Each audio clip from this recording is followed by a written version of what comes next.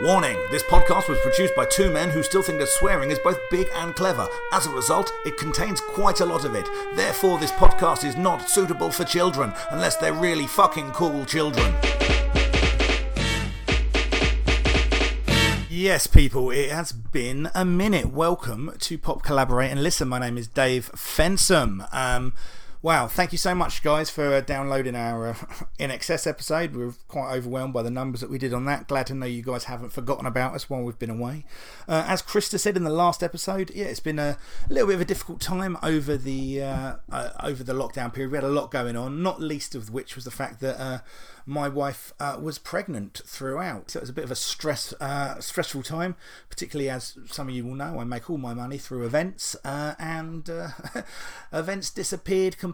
So it's been a weird few months, but then, as Chris said last time, on the 7th of September, we welcomed our beautiful daughter, Isla Ray, into this world. Couldn't be happier, absolutely over the moon. So, cheers. Thanks to all the guys that DM'd me, got in contact to say wish us the best. You know who you are. Thank you. Really appreciate that. So yeah, we're back here with a podcast. This week is about Mike Oldfield's Tubular Bells 2, the big, hotly anticipated follow-up to one of the biggest records of all time. And yeah, I think this is quite a good episode. We really got into it. I think this is kind of almost one of the perfect type of records for this, and a record where you've got some memory, some expectations, you're not really sure what's going on. I think this is a good, solid episode of PCL, but as always, please let us know your thoughts on there. As Krista was saying last time, we're getting towards the end of 1992 now. We're kind of getting our plans together, trying to work out when and where we can record. As I've mentioned before, we've had an ongoing project building a studio in the garden. That's nearly finished now, so we're going to, infrastructure wise, we're getting up to pace a little bit more. I'm currently debating whether we're going to do some more content on different formats, YouTube and that type of thing. There's going to be more to come, basically music based stuff from me, certainly, possibly from the podcast. Just let us know the type of things that you'd want to see, what would be interesting to you. We're also talking about getting the quiz up and running again when we can. We've got a few barriers to that at the moment, and that Jenny did an awful lot of the work on those, and at the moment she has got a baby attached to her breast pretty much all day, so it makes it very difficult to do any Photoshop. But we've got all kinds of ideas. We haven't been sat on our asses doing nothing. It's just been difficult to kind of get together and record. But as I say, we've got a few great albums coming up towards the end of the year, and when I say great, I don't know, I haven't listened to them yet, but certainly interesting ones, and we will be back as soon as we possibly can with the next series. Any ideas that you've got for getting us out to a wider audience, please let us know, guys. Get in contact.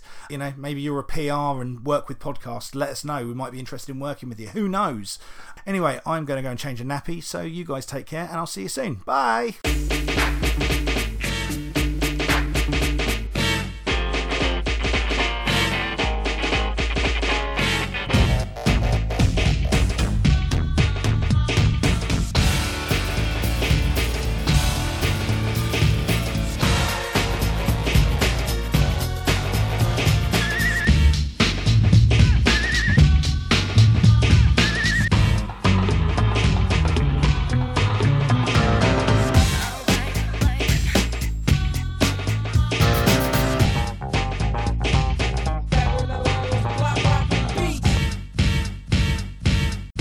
Yes, people, welcome back to another episode of Pop Collaborate and Listen. As ever, my name is Dave Fensom. I'm here with Mr. Krista Greer. Hello, everybody. Underneath Krista Greer's chair, as ever, is our faithful friend, Mr. Waffles T. Dog. How you doing, Waffles? I heard his name there. His ears would look like a little bit of a flick. Yeah, I mean, realistically, waiting for him to respond is a cunt's errand, really, isn't it? Absolutely. Yeah. He's his dog, isn't he? And he's also really fucking arrogant. He is, yeah. He's too good for this shit. Far too good. Right, so we are back, motherfucker, to talk about Mike Oldfield. Mike Oldfield. And what's his album called? It's Tubular Bells 2. The sequel you didn't know you needed. Indeed. Just when you thought it was safe to go back in the water. Yeah. Tubular Bells 2, like 19 years after the first one. Sure. So, I mean, Tubular Bells, everyone knows it from one main thing, which is The Exorcist, I guess. That was definitely my first. Well, or people of our generation know it from The Exorcist. Well, there you go. Well, that's what made it famous, to be honest. Reading up around it, it does seem that it was released and it did some business, and then it was used in The Exorcist, and it went fucking mental. Yeah, and quite rightly so. I mean, that is a very... that's right up there with Jaws and stuff like that for good uses of music in Perfectly, film. it works perfectly. It's only in there a couple of times, but it's perfect for the scenes it's in, and obviously it was in the trailers and on the snippets that you see. So it's very, very much associated with it. Yeah, apparently it was going to be Lalo Schifrin had done a score for The Exorcist. Okay. But last minute was scrapped. And this was a very last minute addition. Probably a good choice. I think, well, you can't imagine it being different now, can you? Well, you can't imagine it being better, certainly. No, definitely not. I mean, maybe it is. Maybe it's an absolute belter. Yeah.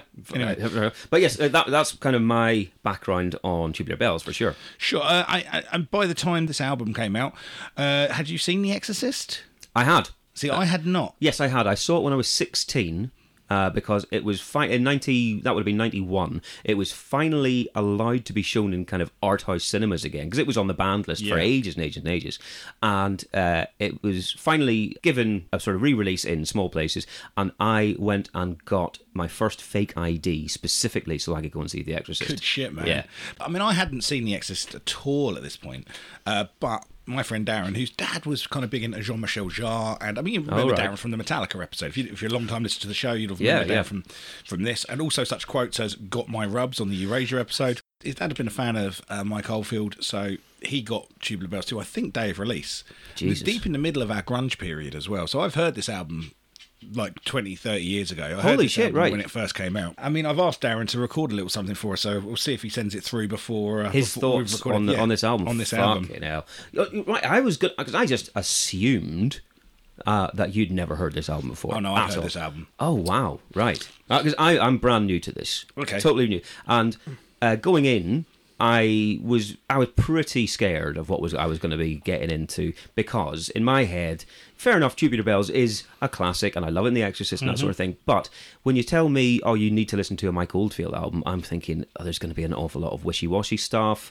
it's going to be really kind of just weird and noodly, it's going to be prog or something like that. So I was not coming into this cheerfully, you know. Absolutely, mate. Honestly, mate, there are Chinese restaurants with fewer noodles than Mike Oldfield records.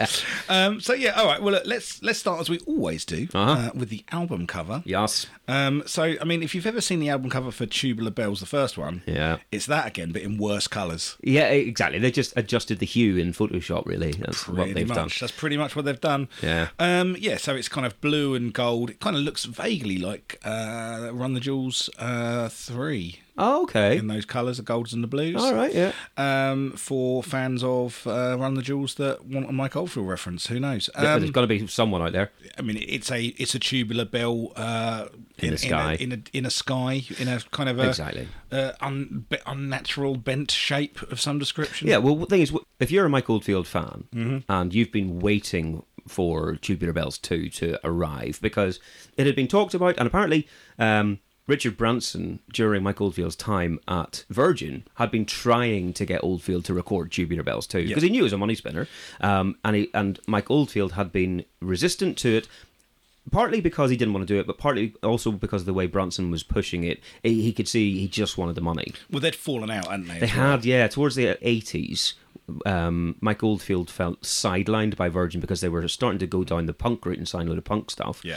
And that was obviously the antithesis of what Oldfield was doing, and he felt that he was just no longer in any way a priority for the label, and so, but he couldn't get out of his contract. He'd signed this ridiculous contract when he first got into it, because he was the first act signed to Virgin. Indeed. And he couldn't get out of it and had to keep recording albums. Tubular Bells the first release on Virgin? It was, yeah. It was.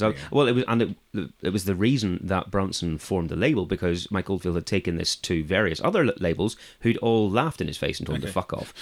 So you could almost call it their Virgin release. Oh, hey!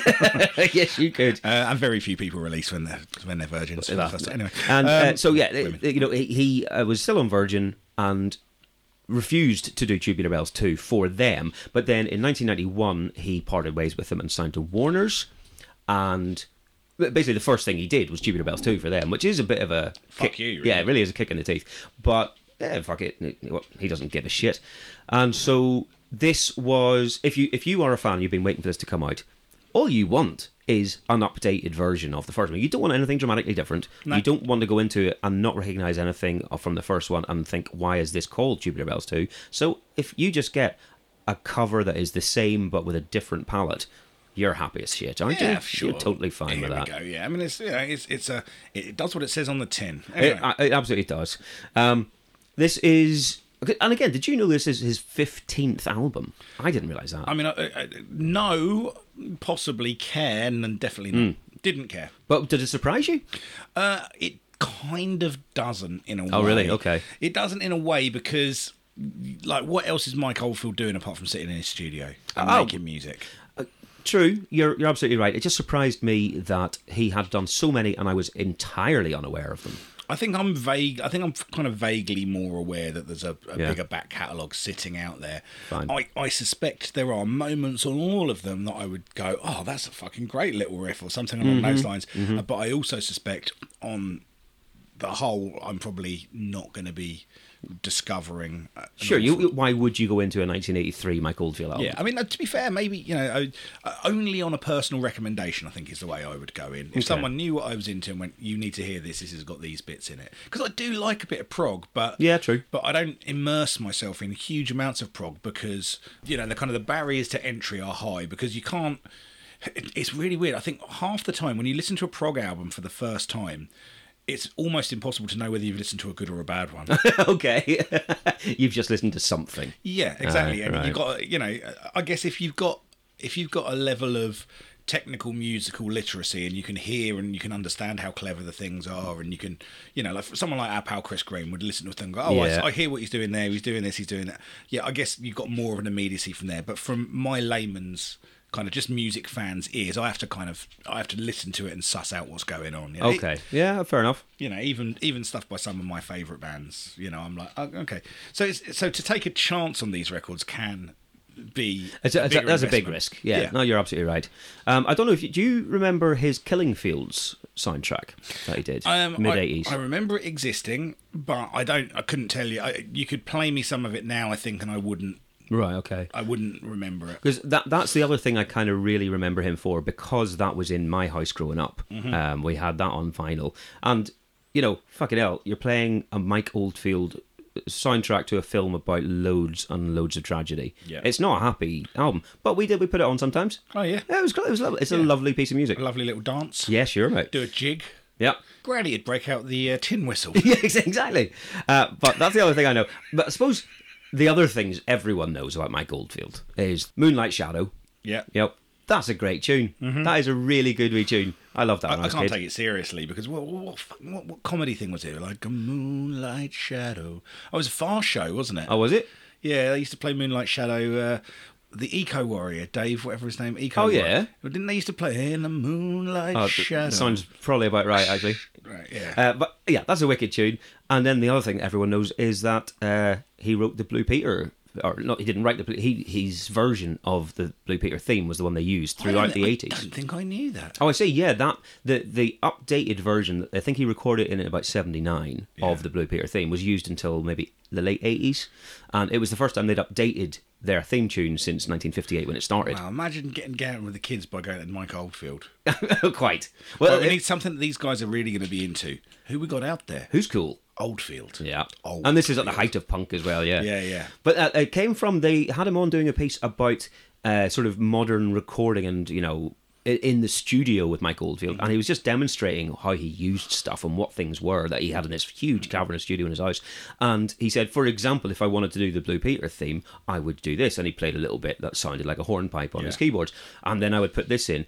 And apparently he then got really obsessed with it and tinkered with it and tinkered with it and tinkered with it until he was happy with it. Right. And then they went, oh, well, there's our new theme tune. We'll just use that then. Brilliant. Nice. Thanks, Mike. Cheers, Mike. Exactly. So that's kind of your populist version of Mike Oldfield, I guess. Yeah. And I think before we go into this album, actually something you said there is quite important to hit on, isn't it? Right. In that, got to remember, early 1990s, this record took an enormous studio and an enormous amount of technical know-how to put together. Yeah, sure. Okay?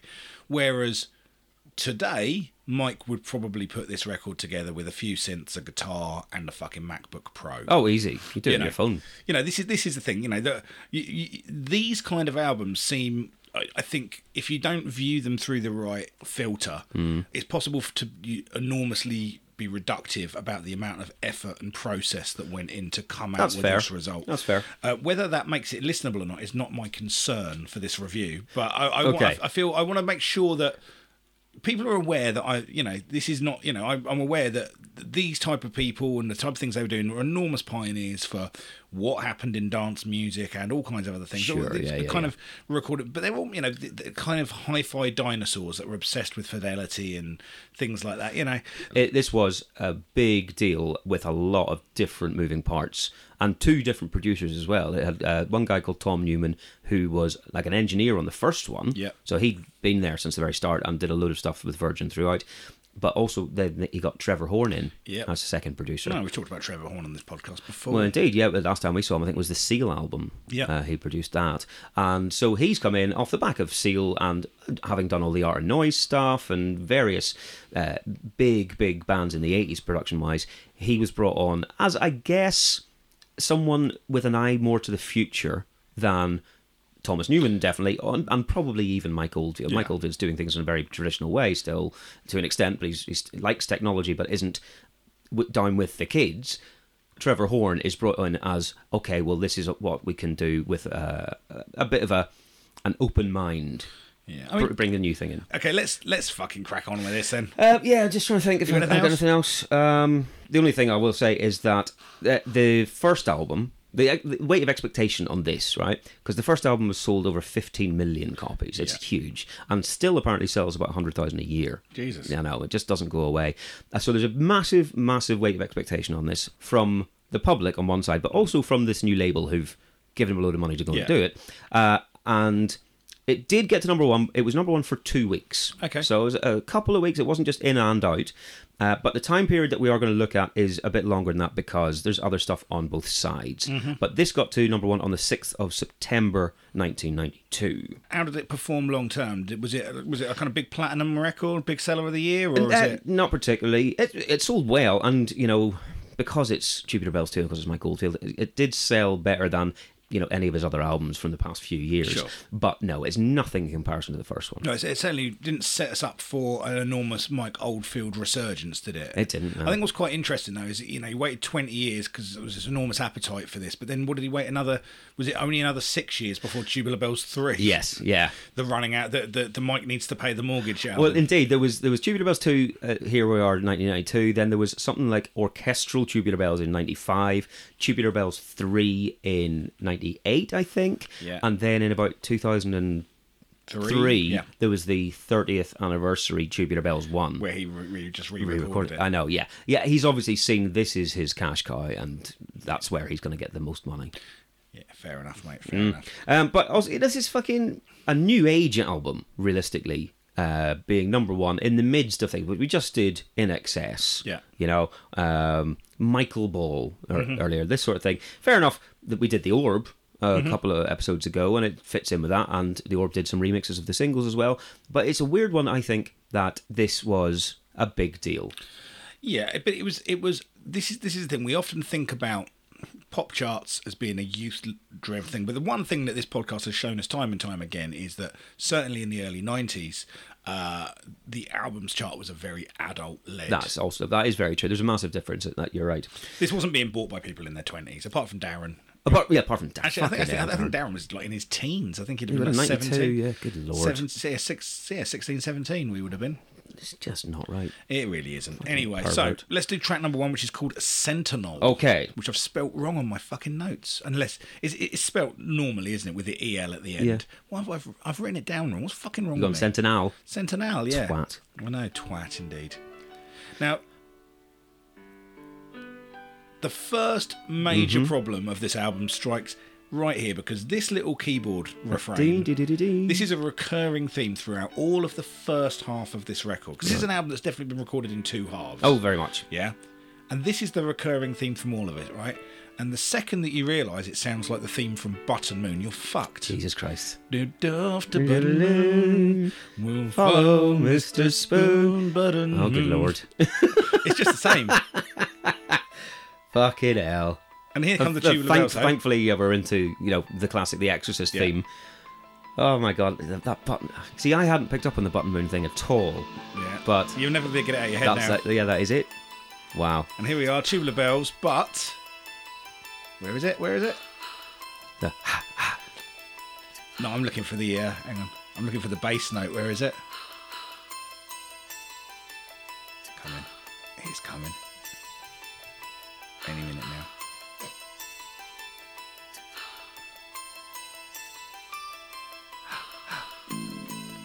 boom, Dub boom. style. Here we go.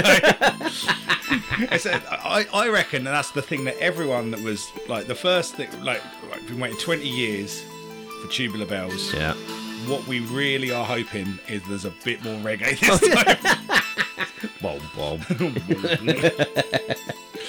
So we've got we've got lots of hi-fi synthy sounds going on.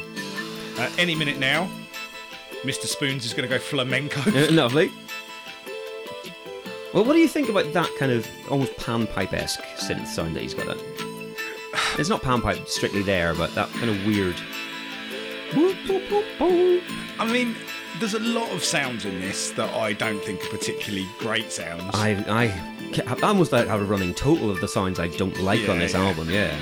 I've got to say though, this piece itself, I quite enjoy it. This is fine. This is actually pretty good. I think I like this. I would prefer some of it, bits of it, if he'd chosen a different instrument on his Casio. Yeah, I mean, that sort of shit. Why has he got the Hey Nonnies in there as well? Well, he seems to just go back to that sometime. He's very much obsessed with these kind of choral vocal effects that he's playing out of the key, out of the synths. Yeah. Which sounds very dated. It does. I'd say you're right. Are you talking about the kind of the that sort of stuff? Yeah, absolutely. It almost like if you got Clanad in for a laugh. I mean, it just reminds me of being in music class and one of the first things. Oh, there we go. Oh wow. God, what's going on there? Again, don't take this out of your repertory. Oh, is that a guitar? Yeah. It sounds like a theremin. Yeah. Right. Okay. Here we are. Some Hey Nonnies. Hey Nonny. Hey Nonny. Hey Nonny. There's some a load of wandering Italians looking for their grandmother, presumably. Hey. But yeah, really, Michael is the note I've put for the Hey Nonnies. But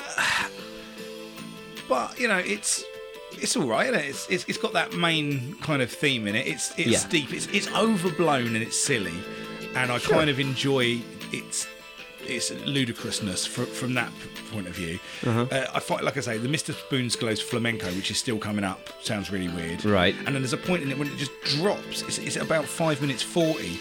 And it just suddenly turns into the theme from Howard's Way. Well, it changes entirely. Yeah. Yeah, it becomes, rather than this sort of brooding and a bit scary stuff that's going on. Not scary, but slightly minor. Yeah. It goes full major. Yeah. Almost saccharine. Sergeant major, some would say. And it just becomes a totally different tune. Because I put the sounds like the themes from Howard's Way, and I put not yacht rock, yacht synth. Okay. Maybe that's the genre he was aiming at. I don't know. I'm okay with that.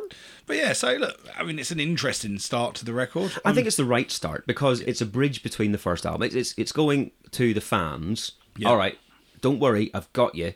Here's what you remember, and here's something for your comfort. Here's that bit from The Exorcist which I liked. Exactly. But I am going to be doing some.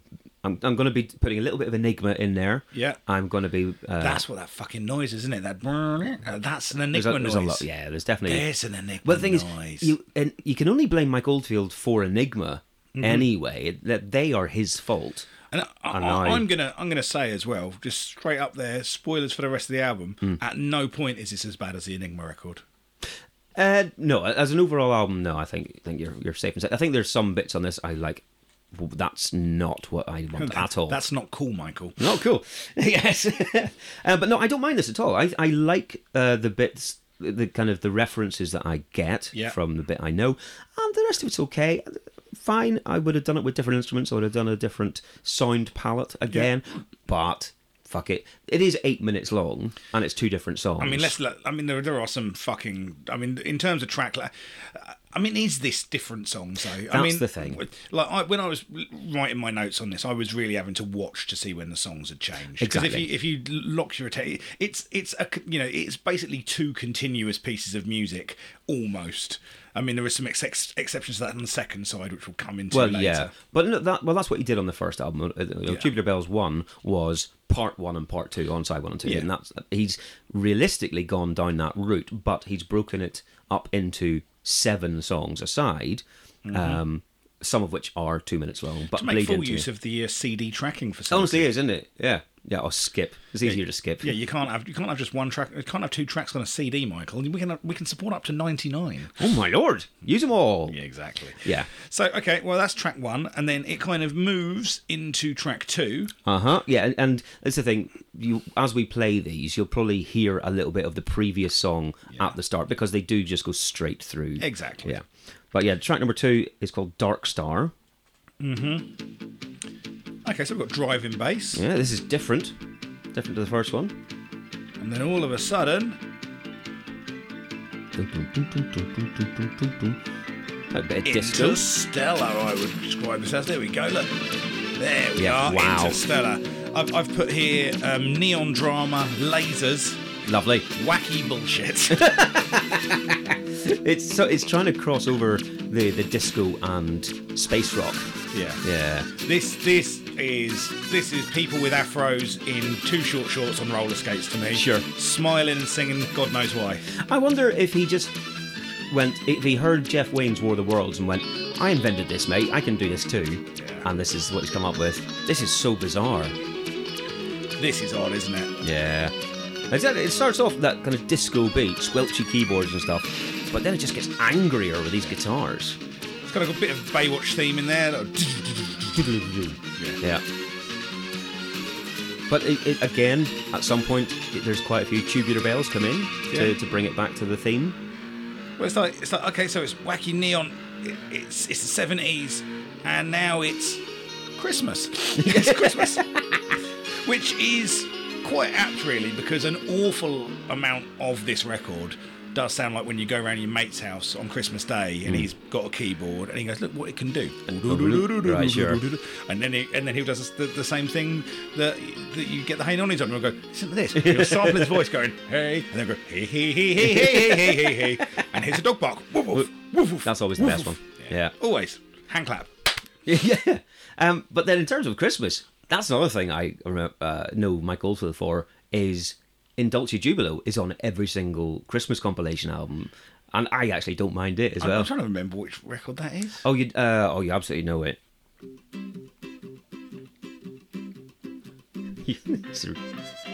Oh, fucking that thing. Oh, Jesus Christ, yeah. This one. Yeah.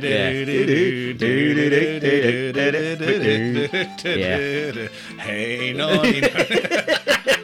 Happy Christmas time. Yeah. Eat some quality sweet, have a glass of mulled wine. That's his Christmas tune. I bet he's made enough money off that as well to fund his ridiculous lifestyle. Oh, I'm sure he has. But, I bet you he's got zebras in his living room and stuff. Oh, anyway, yeah. Good news. Mm-hmm. We have a message from Darren. Oh, just come in. Should we have a listen to it? Let's go through to the albums and listen to it then. All right, cool. Yeah. Let's do this. All right, natural break. All right, so I'll tell you what, mate. Right, just in terms of his lifestyle, I looked up some stuff on this, and Mike Oldfield sounds like a twat. I'm sure an he does, absolute prick of the highest order. I mean, he got famous and very, very rich very young. Yeah, and that's very rarely a good thing for anyone. He's been through 3 marriages. He's got 7 kids. Fair enough. That's what happens. Not an issue. The last marriage was to someone called Fanny Vanderchoof. Of course. And I don't. That's definitely not made up. No, definitely not. But he has a penchant for expensive motorbikes and cars. You know, he was given, I think, a top of the range Bentley by Richard Branson at some point. He's owned Ferraris. He likes that shit. He likes flying planes. He's one of these. He's got far too much money and too much time. He bought a massive mansion in the countryside. He's the Jamiroquai of the 70s. Yeah. And he's a Trekkie. That's all right. It is, but flag off Trekkies. Yes, whenever I think of Oldfield, I go, yeah, that fits. He's one of these people that moved away from the UK in 2007 because he thought the government were getting too controlling when they brought the smoking ban in. Nice. He was like, oh, big brother, you can't tell me what to do. So moved away. And also it was good for his tax reasons. He has declared his support for President Trump. He's on record as saying he wished he could have played the inauguration ceremony. Wow. And is a big supporter of Brexit. Well, they couldn't get anyone for that Trump inauguration ceremony. So imagine how far down the list he was. Fucking Oldfield. I mean, they got 3 doors down instead of... oh, God, imagine that. Jesus. But then it's not exactly a party whenever Oldfield's playing live at your inauguration, is it? No, fuck no. Here's Tubular Bells, 25 minutes. Yeah. I mean, to be fair, like, having the guy that plays the theme from The Exorcist would have been fairly apt at the Trump that would have been good. That would have been an excellent piece of television. Exactly. Yeah, true. They've got the guy that did the Omen stuff, yeah. Just a massive zoom close up on Trump's face. The thing is that we know that he isn't Damien, because you'd be able to see the 666 through his incredibly thin Very hair. true, yeah. Anyway, right, so all of a sudden an accordion shows up. Oh, are we still on number 2 here? Yeah, Dark Star, yeah. Well, it's only 2 minutes long, this. There's a lot packed in. Oh, they get a lot, and Button Moon comes back again. Yeah, and Tubular Bells throughout to... Yeah, come on, man, that's on the name of the album. Well, indeed. This is very, very silly. Oh, hilariously silly. I think it's not terrible because I can't take it seriously, and I'm assuming it probably is supposed to be taken seriously. But can't imagine anything. I can't imagine that he's got sense of humour. No, I wouldn't have thought so. But being able to listen to this with a bit of a chuckle in the back of my head, I'm all right. Yep, that same. Works. It is just stupid. I'm enjoying the overblown pomposity of this first. Yes, and at least there's something happening. You know, it's all going on. It's not washing over me like some the prog I thought might happen. Okay, I can pick this out. All right, well, let's listen to track 3, which is called Clear Light. Clear Light. And we would assume, I guess, that this is kind of the flip side of Dark Star, because you've got Dark Star and then Clear Light. You've got Dark and Light. And Dark Star is very ominous and full-on. Oh, hear that synth bass. I know. And then Clear Light is like this. It's all very fluffy. Oh, we've got some medieval chords. It's like a harpsichord or something. He loves a bit of that as well. Like you say, the Henry Lonnie. And you're talking about... processed guitars. You're talking about noodling. Yeah. There is some advanced noodling going along here. Oh. He's really obsessed with these sample core vocals, isn't he? Yeah. I looked up who this was, and it's a woman who I'd never heard of, who is kind of like an opera singer, a well-known opera singer. Of course she So, yeah, he's got her in to do these very dramatic vocals in this. Well, not dramatic, but very crisp and clear. It's not like that soft choral one. There's a lot going on here. There's a lot of build-up. You know, it's getting to a crescendo of some ways. There's a lot of different instruments. Here you go. There you go. Bam. We'll follow Mr. Spoon. Yeah. I've got to note that this makes me think of... it doesn't anymore because these horns just spoiled it. Yeah. But if someone had a video of like waves on a beach to try and relax you, try and take you away in a surgery or something to relax you, that would be that. But then this has happened. Well, yeah, it went from there to all of a sudden there's a wedding in a Disney film, and now a villain has entered with a moustache. He's a nefarious man. And Button Moon. And we're going to have a reprise of the Exorcist bit in a minute as well. God, listen, that just gives it that kind of calypso, Escape from Monkey Island feel, doesn't it? Kokomo. Right, this is longer. This is like nearly 6 minutes long, this song. So again, there's a lot of different parts happening and a lot of different ideas sort of coalescing around one main idea, I suppose. But none of it gels with me on this one. No, man, this is very much like, I've got what I want to do. I've got this crude oil that I need to get rid of. I know, I'll just pour it onto this body of open water. It'll just mix It'll in. be fine, won't it? Oh. Next thing you know, you got Dead Seagull. I think that was the original title. Yeah, this one. So that's album 13. I can't get into this one. No, this is rubbish. It's not. It's nice. Rubbish, but it's silly. I mean, it wasn't enough to take me out of the album completely. Okay. At this point, I'm listening to this with various kind of degrees of incredulity on my face. Like, oh right, okay. Because you never really know where he's going next. All you know is it's going to be stupid. Absolutely, but you never know what particular sounds he's going to employ next. You go, oh, fucking hell, that's unexpected. Yeah. You know, it's one of those compliments that you give when someone gives you food you don't like. You go, that was different. Yeah, exactly. Yeah. All of it probably incredibly technically difficult to put together. A huge amount of effort going into this, and it's like, you've just prepared a 4-course meal of feces. Yeah. Yeah, incredibly difficult to get that to look like a cake, but when you eat it, it's still shit. Still essentially shit. What's that on the top? Oh, you've made that. Oh, it's still shit, is it? Flakes of shit. Flakes of shit, okay. Right. Tell me more about the process to get there. Yeah, Trevor Horn, you say? Right. Oh, you used some kind of frozen substance to... What do you call that fucking shit? They freeze. Ice magic. No, what the fuck? Ice magic. Crashing. I loved Ice Magic. Oh, fucking so did I, man. He used to do lots of different flavours. That all went away. Yeah. Anyway, what's the thing that they used to freeze off verrucas on your feet, and they froze the Terminator with in Terminator 2? Liquid nitrogen. Liquid nitrogen. There we go. Right. Anyway, right. Fuck it. It was for a joke that wasn't that funny, but we've used it. This is why these recordings are so fucking long. That's true. I just cut all this rubbish out. I wish you could come around and do it, because this is what ADHD does to me. If you could just come around and edit my life. Yeah. Right, okay, so that's that, right? Yeah, enough of that. Let's do... so if the last two were kind of concepts about, kind of the dark star and the clear light, this one is about a Ford Escort, 'cause it's called Blue Saloon. Blue Saloon! Little menacing bass line. Yeah, Kind of John Carpenter-y? Kind of. Not now, but... But what we're going to have now is what I can describe as a very old-field guitar tone. Here it is.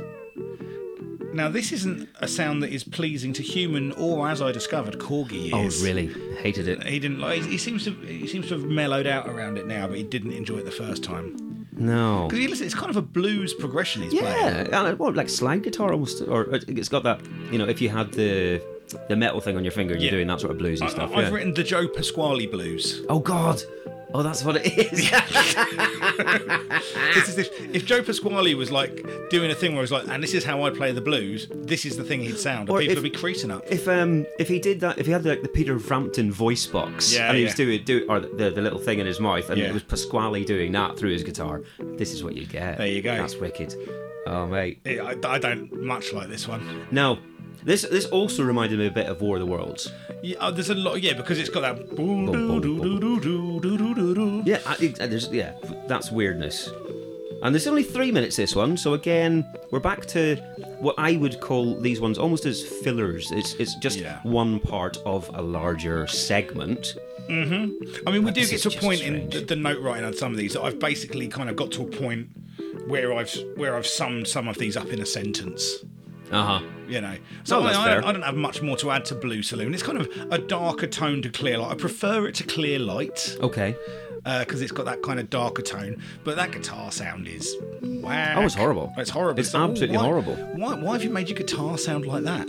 Yeah. You could choose anything. Yeah. Literally anything in the world to have on your piece of music. I mean, again, it's different.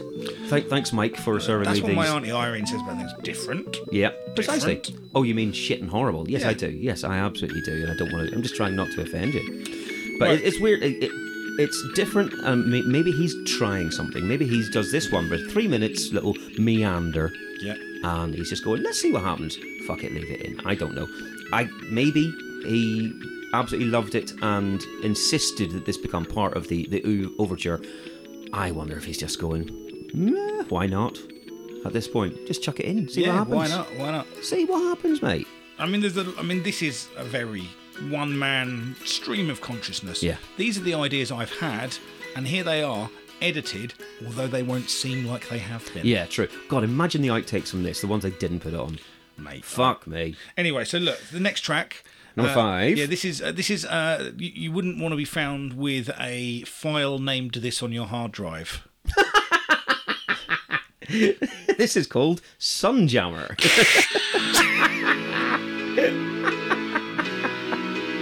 Oh, God.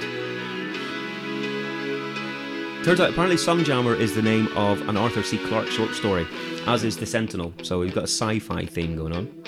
This song just sounds to me like he'd recently been rewatching The Hitchhiker's Guide to the Galaxy and had several of the notes from the theme tune in his head. Yeah. On this one, I was really trying to remember what it reminded me of. There was something that reminds me of something very specific, and it could be that. Because I've got quite like that guitar. It's nice. Doom. I had possibly Frankenstein by the Edgar Winters Group or Hocus Pocus by Focus. One of those kind of 70s weirdness. But it might also be Hitchhikers. Listen to it. Doom. This is just an odd song, isn't it? Crazy. This is fucking mental. It's 2.5 minutes long, and it starts off with what we've just heard.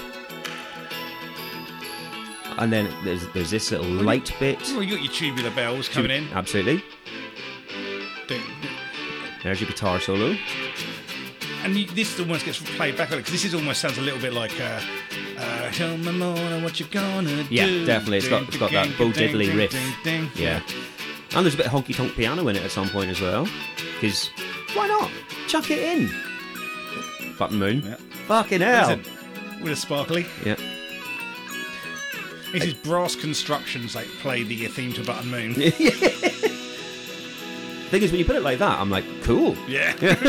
Listening to this, I'm like, okay. No. Very strange. Very, very strange. And yes, it is, because like we said, it's part of a larger piece. Yeah. And so the journey he's taking us on, or whatever it is, maybe it works in context. Mm-hmm. Maybe it's more of if you sit back in a room and just let it go.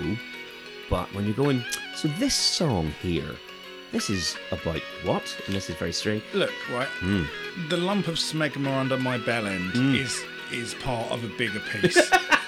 But it doesn't mean that part isn't disgusting. Sure. Or I want any bit of the bigger piece, yeah. Or that I should send you a photo of it.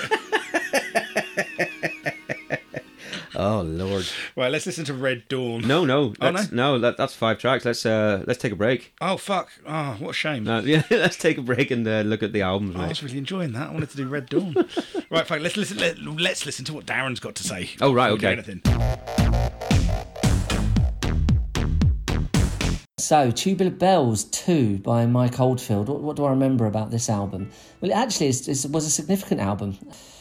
Up until this point, all the music that I had been listening to while I was doing my paper round and things like that was all this kind of new age electronica stuff, things like Mike Oldfield, Jean-Michel Jarre, Vangelis, music that I was actually brought up on. So it was actually quite excited when the second album, or the sequel album, should I say, was announced. And there was that air of nervousness that you might get when, like they make a sequel to your favourite film or something like that, because Tubular Bells 1 was definitely a kind of seminal album for us, really. It was something that was played a lot at home. It was something that I know and loved and listened to often.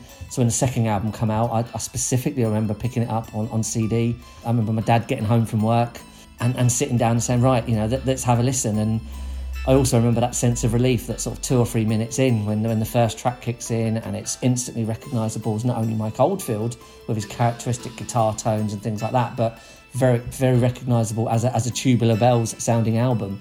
I remember there was that sort of sense of relief, and well, thank God, he hasn't cocked this up, and this is something that we're hopefully going to enjoy and live with over the next few months, and indeed we did. Yeah, I remember listening to it, and I remember the first track, Sentinel, kicking in, and wow, this is really nice, this is really good. This is that kind of dark, brooding Mike Oldfield sound that I'm very much drawn towards. I mean, he's always kind of had a real mix of musical styles in all of his music. I think he prides himself on it. Looking at his discography, you'll see that there's everything from world music to music based on the cosmos to lots of different things, and his travels around the world and experiences that he's had. But Tubular Bells in particular, I always found very eclectic, going from, as I say, the dark, brooding stuff that I'd still like and listen to now, and then there's some of the more, for me, more throwaway kind of jolly honky-tonk stuff that comes in. I mean, I specifically remember, one of the tracks came in, one with the sort of really funny vocals on it. I think it's called Altered State, if I remember rightly. It's got a really kind of aggressive vocals. I remember me and my dad sitting there and laughing, just literally sitting there and laughing, listening to an album. It's not a comedy album, but it was certainly something that we found comedy in, and still do to this day. If it was played now, I'm sure me and my dad would have exactly the same reaction. So yeah, it was a very significant album. It was something that when it came, I was nervous listening to, but was very happy that it was delivered in the way it was. I mean, particular highlights, the title track, or the first track, sorry, Sentinel, very good. The tracks Sunjammer, Blue Saloon and The Bell, all very much for me are typical Mike Oldfield tracks and the sort of Mike Oldfield music that I would gravitate towards. Some of the more sort of jolly, I'm going to use the word cheesy stuff, wasn't something that I was particularly into, but it's always been part of his sound. So yeah, Tubular Bells 2, good album. I've just listened to it again for the first time in, I can't remember now, it's probably 10, maybe even as much as 15 years that I've sat down and actually listened to that album, sort of start to finish, and thoroughly enjoyed it. In fact, I've just opened up Spotify and started a Mike Oldfield playlist. It's kind of reignited my passion for him as an artist, and certainly something that I'll enjoy listening to for the rest of my life anyway. That's good, because that does say some of the stuff that we like. It just says it in a very different way to the way we're going to say it. Yes, indeed. Some of that is not a spoiler for our views at all, but it's preparing you for some bits that are coming up. Anyway, so let's do the albums. Right, yes. Okay, so like I said at the top, the time period that we're looking at, this was the Mike Oldfield album was number 1 from the 6th of September for 2 weeks, but we'd had Kylie Minogue's greatest hits for 3 weeks previous to this, and then Genesis' We Can't Dance went back, and the Best of the Smiths went to number 1 for a week. So we've actually got a month or so to look at. We're looking at the 16th of August to the 19th of September. Forget that Kylie Minogue greatest hits. I mean, she hadn't really had any at that point. I mean, she'd had like, I mean, if you think about Kylie Minogue as an artist now, and you think about what songs you would consider to be on her greatest hits, none of them had probably been released by this point. Yeah, the first one was 88, wasn't it? I Should Be So Lucky. Yeah, I Should Be So Lucky. I mean, Yeah. So you got I Should Be So Lucky, Better the Devil You Know, Step Back in Time. Je ne sais pas pourquoi. No, I think that was after. No, Tears on My Pillow we've second had. album too. Was it? Okay, but you will have had 10 singles, I guess, and they've just chucked them all on an album. I would imagine it was a contract fulfillment clause. I bet you it was just before she left PWL. Yeah. Because we've already discussed. Confide in Me was. Yeah, because we've discussed, haven't we? Her putting something out on was it on Deconstruction or something? That was one of our quiz questions. The first one, I think 94 was Confide in Me. She did on Deconstruction, but she left PWL in 93. So this is just bunging it out. There you go. Right. Anyway, we've got almost 5 weeks of stuff to look at. But we'll start with the top 10 in the week of September the 6th to the 12th, which was the first week that the Oldfield album was number 1. At number 10 is Michael Jackson's Dangerous, back into the top 10. And there was a single out. Yeah. Obviously, that was the thing. Number 9 is Neil Diamond's Greatest Hits. Number 8 is a new entry with Paul Weller's self-titled album, Paul Weller. Number 7 is The Best of the Smiths, which we just mentioned. Number 6 is Eric Clapton's Unplugged. Number 5 is Annie Lennox's Diva, which gone back into top 10. Done it. Yeah. Number 4, Lionel Richie's Back to Front, which we saw was like number 1 for about 6 weeks or something crazy in the summer. Number 3 is Kylie Minogue's Greatest Hits. And number 2 is another new entry, and obviously would have been number 1 had it sold a few more. Roxette, Tourism. Oh, it's a shame. We almost did that one. Oh, it's a shame we didn't. I would think I would have enjoyed getting into it. Yeah, I mean, I think this Mike Oldfield album is up there with the kind of records that you want to listen to for this podcast. Oh, totally. Yeah, exactly. You got to take a load of different things. I wish we'd got to have a go at Roxette. Not enough to do a special, I've got to say. Oh God, no. Okay, so there's your top 10. Other albums released, and there's loads here. So, Ugly Kid Joe, America's Least Wanted, which we've talked about before. Which I had. Indeed. Sugar, Copper Blue, got to number 10. Yeah, I know that album relatively well, actually. Really good album, it is absolutely. A good album. One of those ones that I remember reading about loads in the NME, because it was, Bob Mould from Husker Du is back with a new band. I didn't really give a shit about it. I didn't even know who Husker Du were at the point, but because it was talked about so much, and I really liked the first single, A Good Idea, I was interested in this, and then they were on that Nirvana, No Nirvana thing on BBC Two. Really enjoy Copper Blue. Just decent American kind of alternative music. Yeah, exactly that. Good big tunes. Great college rock tunes, really. Exactly that. What I would say though, Krista, just to point out to you, is if we ever want to be on Radio 6 Music, which we obviously do, we have to pronounce it Husker Du like every other cunt. Oh, yeah. Husker Du. Husker Du? Yeah. Oh, mate. I'm sure there's other bands that I had only read about in the 90s that I had decided were pronounced one way and found out afterwards. I just can't be arsed changing my way. I felt completely the same when I found it was actually pronounced a Chumbawamba. Chumbawamba. Twats. Yeah.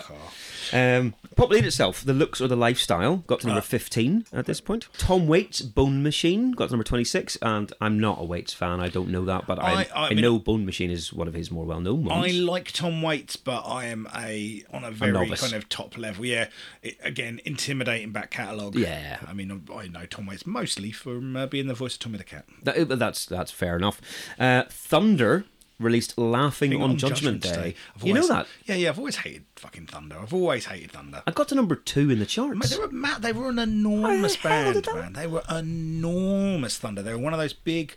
They were playing at fucking huge venues. Like, the British rock community really embraced Thunder. Wow. Mm-hmm. I mean, fair enough. I know they still play festivals these days, so that, yes, they must have a following. They must have a cachet of not cool, because that's not what they are, but they've got some stuff behind them. Well, I never knew they were that big at the time. I think Danny from the band is big in rock management. I think he's one of the bigger hit figures in rock band management and behind stuff like the scenes. That. Yeah, fair enough. As a lot of those guys did. A lot of those guys that had a bit of kind of organisational muscle about them got involved in the industry, didn't they? Okay, well, fair enough. Well, I'm just amazed. Number 2, but fucking hell, we almost had to do that album. Well, we didn't. So no, that's fine.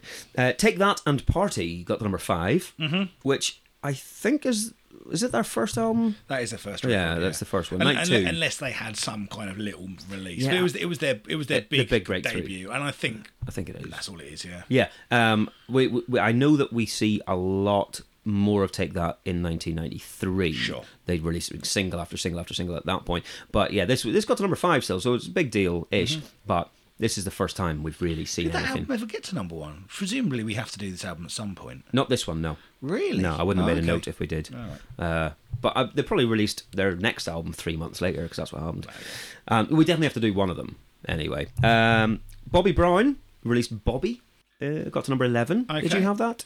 Hang on. No, I had Don't Be Cruel. Okay. I had Don't Be Cruel. I didn't have the... That was like so presumably, it's got 2 can play at that game and something on it. Because the first album, it's got the lead 3 singles in the order. It's Don't Be Cruel, My Prerogative, and Every Little Step. Oh, okay. Absolute bangers. Those are all good, big tunes. Yeah, sure. Babes in Toyland released Fontanelle. Got to number 24. Big one for me, and I know you love this too. Brand New Heavy's Heavy Rhyme Experience came out in this period. Only got to 38, which, to be honest, is higher than I thought it would have done. Sure. I wouldn't have thought it would have got top 40 at all. I'm almost scared to hear that again. I might put that on later. Still brilliant. Does it still hold up? Brilliant. I mean, there was a couple of songs that I never really gelled with on there. The one that the jump and move one, the kind of the more ragga influence ones. I haven't come round to them, but the ones with Main Source and Guru still fucking brilliant. See, I still don't. I suppose it's the funk jazz disconnect. Exactly. Yeah. Because for me, I hold Heavy Rhyme Experience and Jazzmatazz in the. I hold those in the same headspace. Of course, I would too, but because there are obvious comparisons, definitely are. But it was always this one for me over Jazzmatazz. I think that first Jazzmatazz album is spectacular. I think the second one's hit and miss. The first one's fantastic. Well, you see, I think this is brilliant. And I remember whenever I was working in HMV in the late 90s, this was one album that I would recommend to people. If they were buying something even slightly similar, I would go, just so you know, this is a wicked album. You might want to give it a try and push it on people, because it's not well known at all. No. Obviously, in certain circles it will be. And for anyone who doesn't know, basically it's the Brand New Heavies as the backing band on about 10 different tracks with a different MC or a couple of MCs on each one. So you get a lot of different styles of flow, but you get the Brand New Heavies are the constant throughout doing a really nice sort of just low-slung funk backing on a lot of stuff. If you ever dug deeply into your kind of your new metal towards the back end of the 90s, the Guru track was covered on the first The Urge album. Oh, really? Yeah, The Urge who supported when Korn came over touring their second album. It was Incubus and The Urge that opened for them. Oh, I see. Okay. Yeah, there you go. And what is that? It's getting hectic. That's the Guru. It's getting hectic. It's getting crazy. It's getting hectic. Wow, it's getting wild. Yeah. No, I would definitely recommend Heavy Rhyme Experience. Anyone who likes a bit of funk or a bit of hip hop, It's a really good amalgamation of the two. Record. It's a great record. I need to listen to it again, though. I haven't heard it for a minute. Nice. Throwing Muses released Red Heaven, got to number 13, which again another big, for top 20 for Throwing Muses album. Yeah, I think I'm surprised. I'm surprised that I wouldn't have thought they'd have got that high. Yeah. Fear Factory released Soul of a New Machine in 1992.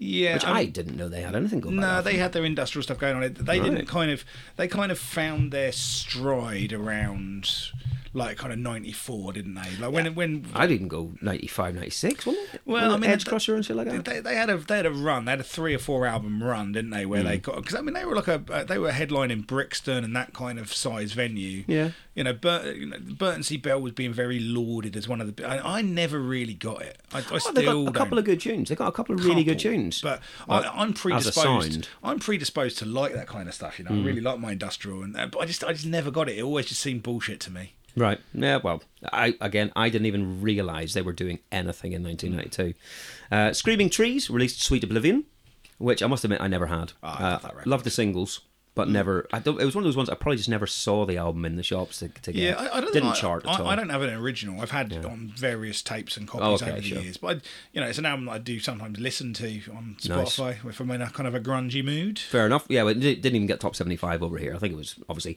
limited release. The record label wasn't. I mean, I Nearly Lost You is one of the best grunge singles. Brilliant. Dollar Bill, brilliant. KMFDM released Money. Mm-hmm. Never give a shit. Fair enough. Friends, regular listener to this podcast, Phil Guthrie. I know he likes him. Mm-hmm. I know that he put a lot of their stuff on tapes for me. I never got KMFDM either, really. Nah. Red House Painters released Down Colourful Hill, which is another band that I remember reading about, Melody Maker, as one of these kind of very lauded and respected American indie bands. I don't think I even heard anything for a couple of years after this. Yeah, I mean, I guarantee like there's probably a load of Red House Painters songs that you don't very even possible think are theirs. But couldn't exactly tell you. the same. Couldn't tell you an album. Not close. Right. And the last one I got a note of here, and I know you're a fan of the band, is Morphine with Good.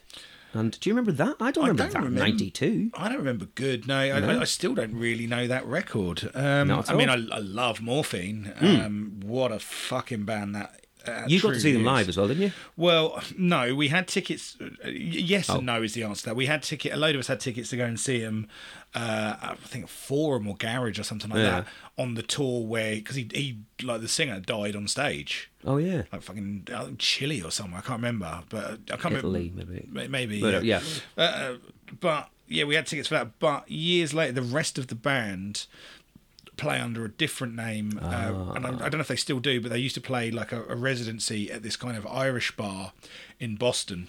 And when I went out to visit my cousin Megan, shout out to Megan, she took me there to see them. Oh, okay. And they had an open door of vocalists and other musicians kind of just came in and they would play Morphine songs and other compositions of theirs and stuff. And it was fucking wonderful. Was it good? Yeah. Yeah, they played 2 or 3 sets and they played loads of the songs that I knew and loved. And it didn't sound like I suppose this will do. No, wasn't like that. It was. I mean, obviously you're missing his voice. Yeah, sure. But it was wonderful. Okay, that's wicked. I was like proper. Oh, this is fucking great. Very cool. It was really, really good. Well, yeah, fair enough. I was surprised to see this pop up in the lists because I didn't know that they were going in 92. But there you go. There's your albums. 5 weeks worth of albums in there. Lovely. What I take away from that is an awful lot of the American indie stuff. So Throwing Muses, Red House Painters, Sugar, lots of that coming through and making an impact on the UK charts. Yes, indeed. Actually not just being at number 63. Are we calling this the ghost of REM, do you think? Are we thinking that because REM hits so big that labels are looking to see what else they can find in that college rock? I think it's just all in the wake of Nirvana. I think Yeah, I think it's especially when you think of the music press writing about stuff. When Nirvana hit, anyone who was in their slipstream was suddenly written about, and they were trying to latch on to whatever was going on in Indiana or whatever it was. And so stuff that wouldn't have been touched in 1990 was suddenly this could be the new one for 92. I think it was that. Okay. But obviously the REM thing definitely doesn't hurt. Everything hurts.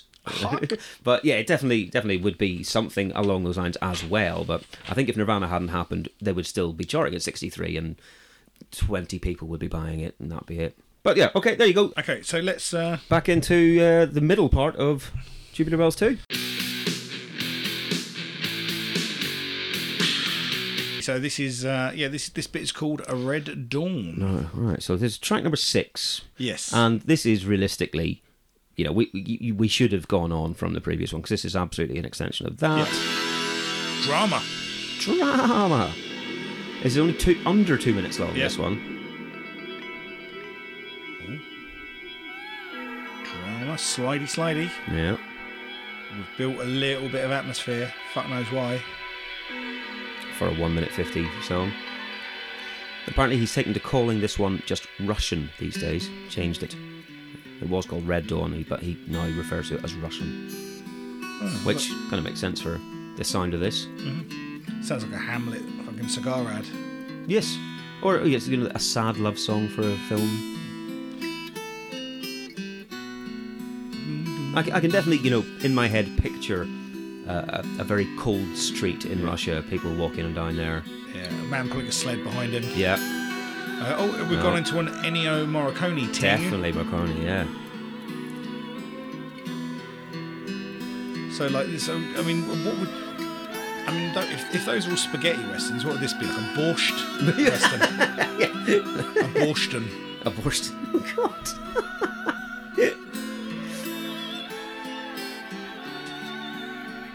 This is an interlude.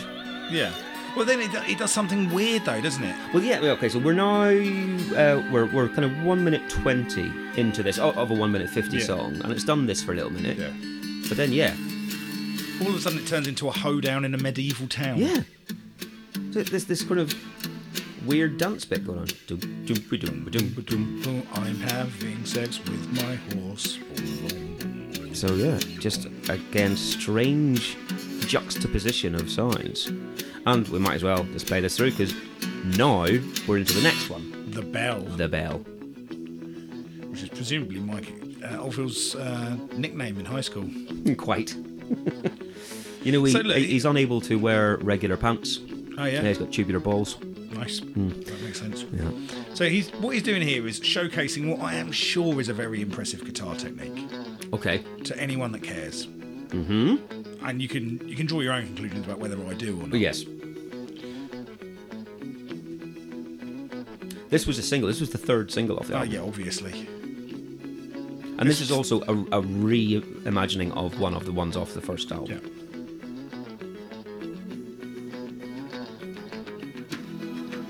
So now we're starting to open out into some kind of almost West End musical backing vocals.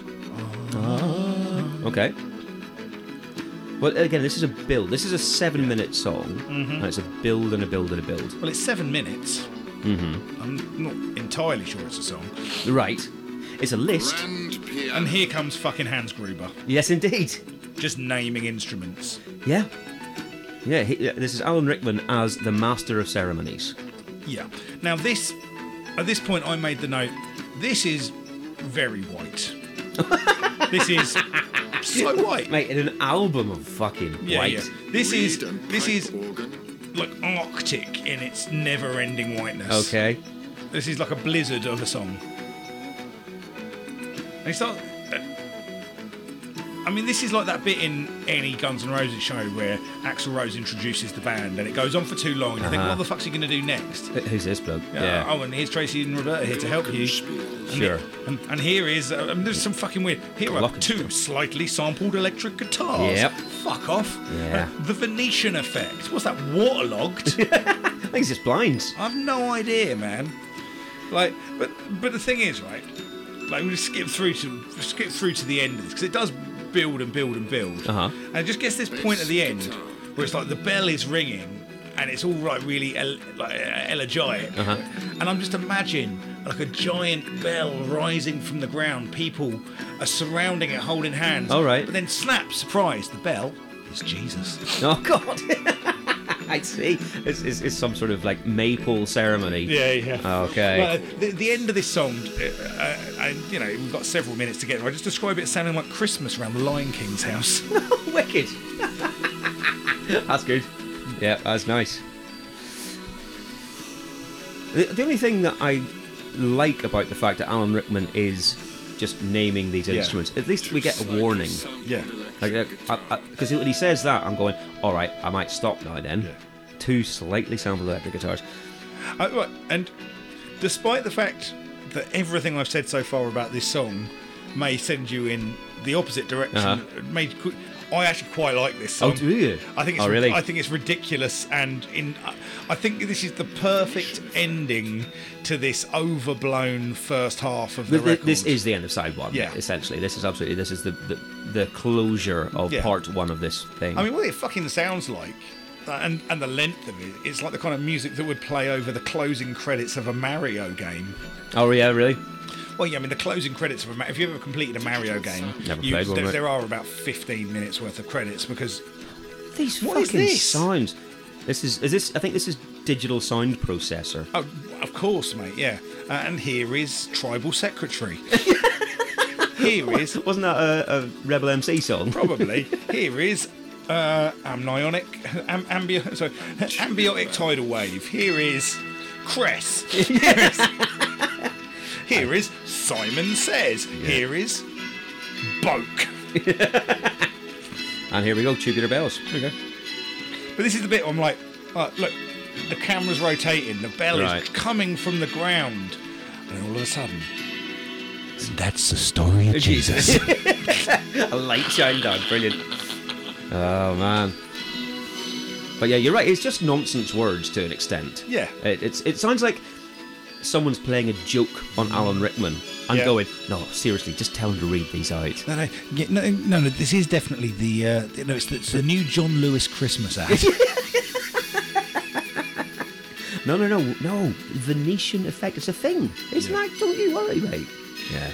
Yeah. I did go through, and I reckon of all the things that he has to read out and say, so you got grand piano, reed and pipe organ, glockenspiel, bass guitar, vocal cords, 2 slightly sampled electric guitars, the Venetian effect, digital sound processor, and tubular bells. Mm-hmm. I think if I had to pick a favourite, I would just go for grand piano because I know what I'm getting with grand piano. Mm-hmm. That's fine. I know what that is and it sounds like one. If I had to pick a least favourite, it's going to be the digital sound processor. It's fucking awful. It is awful. Terrible. What's he done? No idea. He's wankered up everything, is what he's done. He's probably taken quite a nice sound and fucked it with an inch of its life. Yeah. And then thrown it out of the house crying. I'd have rather he'd eaten a song and farted it out. Totally, mate. Absolutely. But okay, I do have a note. You're saying that in general, you're okay with this. Yeah. I got a note saying that if this had different instrumentation, there are some tune bits in there I'm okay with. Yeah, it's not the worst. I've listened to this with a smile on my face because of how fucking stupid it is. It's insane. Yeah, and I love that someone got to sit down very seriously and put this together. What I also like is if Mike Oldfield ever heard this podcast, how annoyed he'd be by us. Dissing his Venetian effect. Yeah, I would imagine so. Yeah. You could never fucking do that. What do you do? You're absolutely right. Sit in front of a microphone listen to the way your sounds. Yeah. You haven't balanced this. You haven't balanced this. Do you know what this would sound like through a set of large quadraphonic speakers? Tubular bowls. Exactly. Yeah. Apparently, whenever he first got the tubular bells that he used, he needed to cushion them for sound, so he just covered them in sort of loads of curly hair. They're tubular bells. Okay, yeah, that does make sense now you've said it out loud. Yeah, of course, I'd wondered if that had happened. Yeah, quite. You've had too much fucking time on your hands. Oh, mate, I really have. Do you know that when he was listening to this, half of the recording, all of the left panning stereo tracks for the entire recording basically just got distorted slightly and fell down at like kind of a weird angle and stayed that way for several months until they returned to normal. Yeah, it had tubular bells palsy. Wow. Well.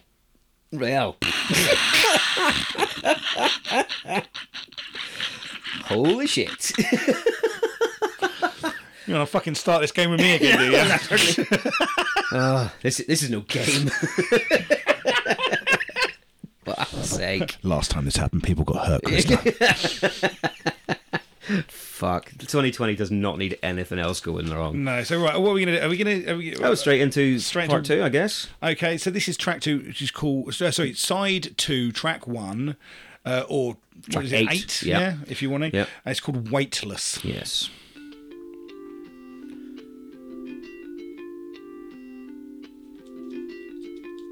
Which is kind of lightly gentle. It's like almost the start of a incidental orbital single. Yes, very true, actually. Oh, some more sort of dreamy synth vocals. Mm-hmm. I can only assume from looking at the clientele on who did this record, there are a few different people on vocals. One of them was the woman who does the opera stuff, but there's a woman called Susanna Melvoin. Melvoin? Yes, and you'll know where I'm going with this, who did backing vocals on a few tracks of this. So I assume this is probably her, because it's kind of to the fore, it's a definite female vocal. She is the twin sister of Wendy Melvoin. Of course, yeah. Who was one half of Wendy and Lisa. Yep. Who were one part of Prince's Revolution backing band. And so Susanna, who's on this, also for a while was in the Revolution. She also became part of The Family, another of Prince's ensembles, and she was engaged to Prince for a while, and he wrote Nothing Compares to You about her.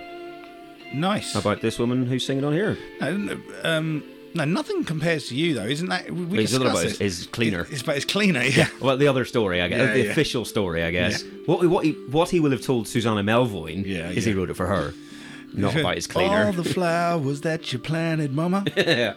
My cleaner. All the ironing that you did. Yeah. Yeah. All the comfort that you used on my shirt, Mama. So yeah, that's who this might be. And this is pleasant. It's fine. I think this one's a bit boring. Oh, it's very boring. Very ironically, for a song called Weightless, it lacks a bit of gravitas, a bit of weight. Yeah. Well, after all the craziness of the first record, all the kind of threads that were picked up and then discarded, and for all the chaos and the stuff that I found a lot of fun, none of that is present in this. It's a bit more like it's a bit more Magnolia, isn't it? Definitely. Yeah. Yeah, and it's 5 minutes of nothing as well. Oh, and it goes on, and it just has more panpipes throughout. What I found as well is these 8-minute songs on here, because they change so much, you don't ever really get the chance to get bored with them up to this point. Okay, yeah. And this is the first one I was like, fucking skip to the end. Fine. Kind of skip it. Like when I was listening back to writing my notes, like I always listen to things in full, but sometimes when I'm writing my notes, I'll just skip a track forward a little bit, just to go, see if where there's are the any more changes meat on to this? it. Yeah. So all you need to know really is that's a 5-minute track, and I've got like 4 lines worth of notes on here. That's enough. So yeah. Anyway, have you got anything else like specific or just? No, I mean it really. I don't really find anything specific to hang my little hat on. No, I'm fine with just skipping that one, really. Next one, number 9, The Great Plain. Yep. Which is spelled Plain, yes. not Plan. Indeed, it's not about a 747. No. Those are great planes. Thanks, Partridge. We are back in the Old West here. We are. Well, I suppose the Great Plain would evoke a Western it's kind of Grapes of Wrath, Dust Bowl. Sure. But actually, the thing is, now you said it earlier, it does sound like The Hitchhiker's Guide. Yeah. Yeah. But yeah, it's maybe he's going for a more expansive thing on this second side.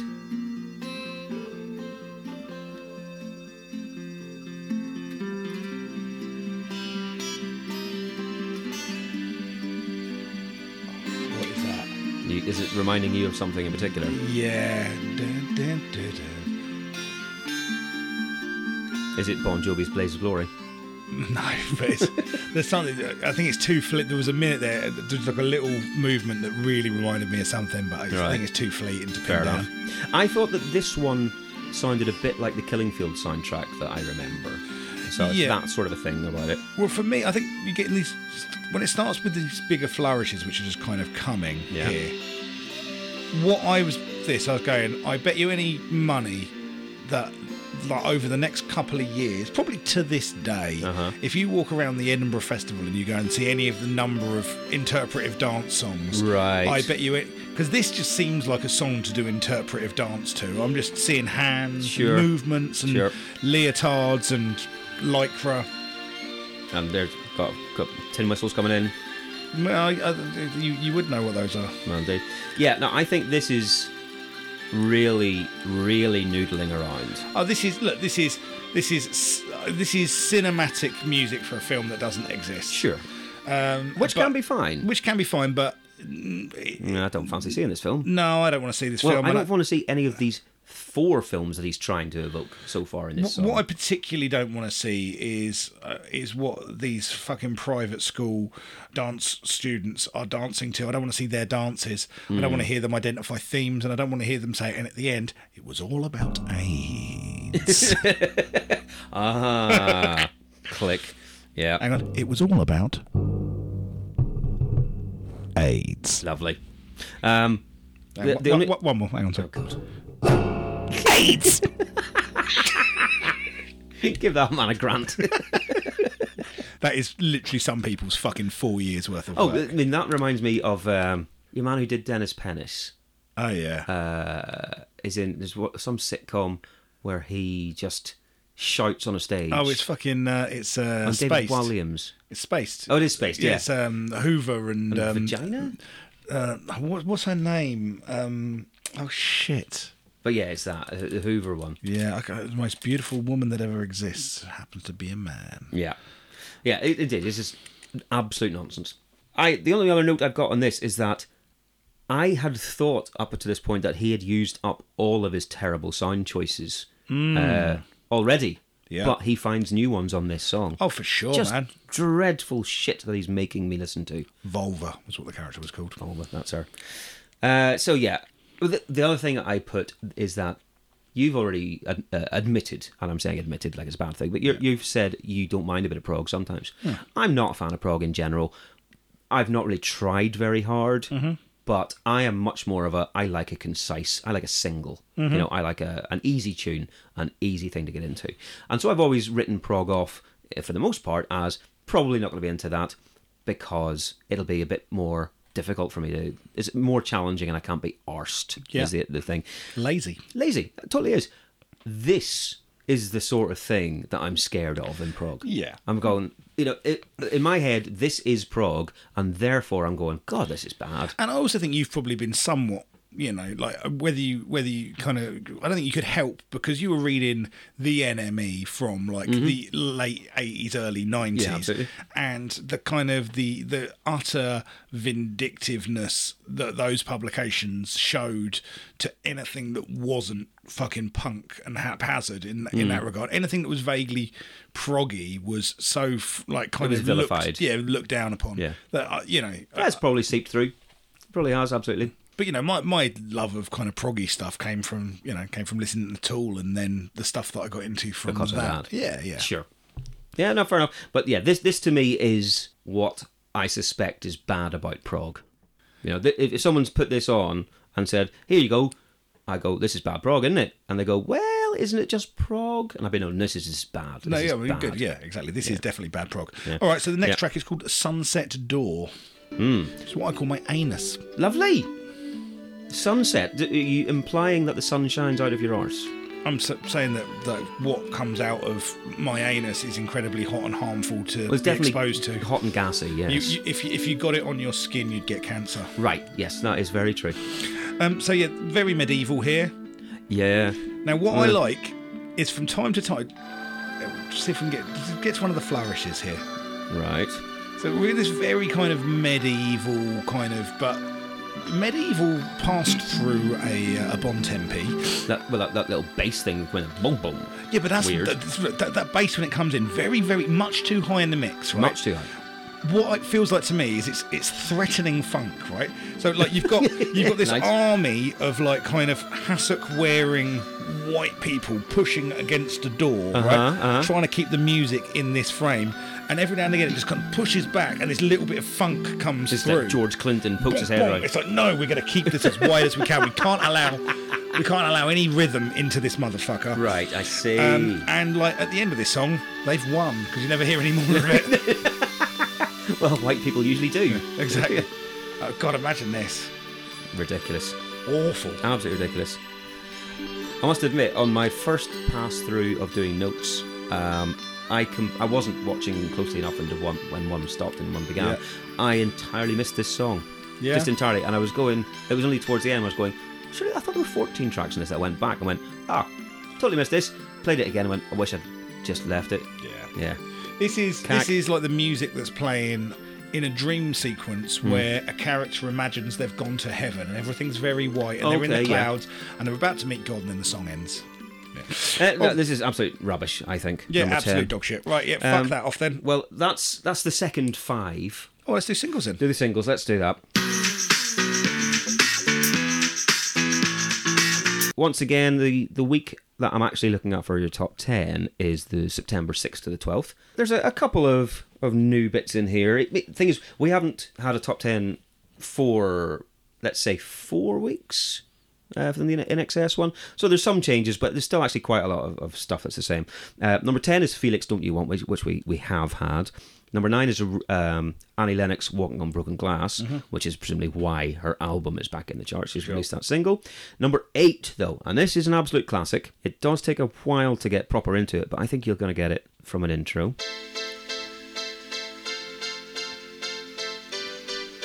It's My Life. Yes, it is. Yeah, Dr. Alban. Dr. Alban, It's My Life. Yeah, that's in the charts at number 8 this week.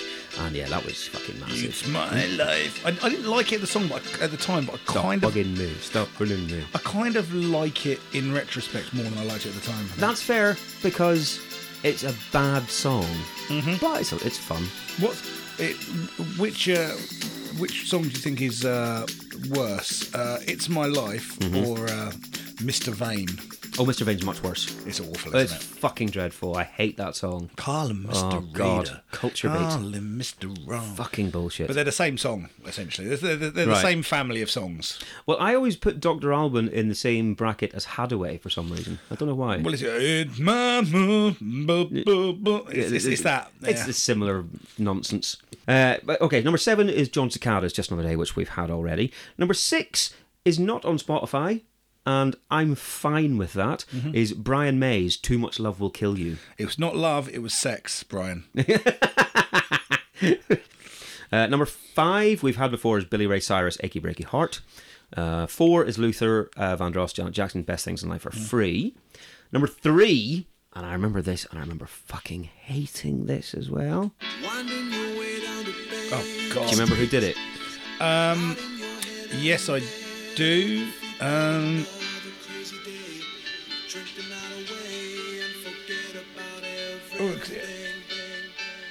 Fuck. So bad. And this hung around for weeks. Absolute weeks. What was the fucking artist credited as? No, you have to tell me. Undercover. Undercover. Yeah. I would never have got that. Fucking shit on a stick, that is. Why would you think it was... That's ripe for a dance reimagining. And let's do it in a really limp fashion. Just horrible, fucking horrible. Number 2, and this is, again, objectively a terrible song, but I bought it at the time, and I still stand up for it in a fun way. Oh, I love this song. I love this song. Let's not say anything about this song. Oh, I mean, I think it's objectively bad. It's a terrible song, but it's great fun. I don't know if it is objectively bad. I like it. I love the fact that it's just about drugs and they got it on Radio 1. I love that. I love how ham-fisted and juvenile it is. Sure, and I love the fact that the Shaman, who I did used to, I liked a couple of years before this when they were just a dance band. Yeah. I liked a couple of their tunes, and I like the fact that they made some money off this nonsense. But I think it's a terrible song. I mean, they were the prototype Prodigy, weren't they? Well, Shaman? Indeed. Yeah, pretty much. Okay, so that got to number 2 in this week. I have a feeling it got to number 1 at some point. Oh, it was 100% number 1. Yeah. Right. But number 1 this week is Snap's Rhythm as a Dancer, which we have I hated had. this song. I hated it. Oh, it's shit. Well, especially because you come in with The Power, which is fucking brilliant, and then your follow-up is Rhythm is Dancer. I mean, because the first song was The Power, and the second one is Under Par. Oh! Undercuts. Oh!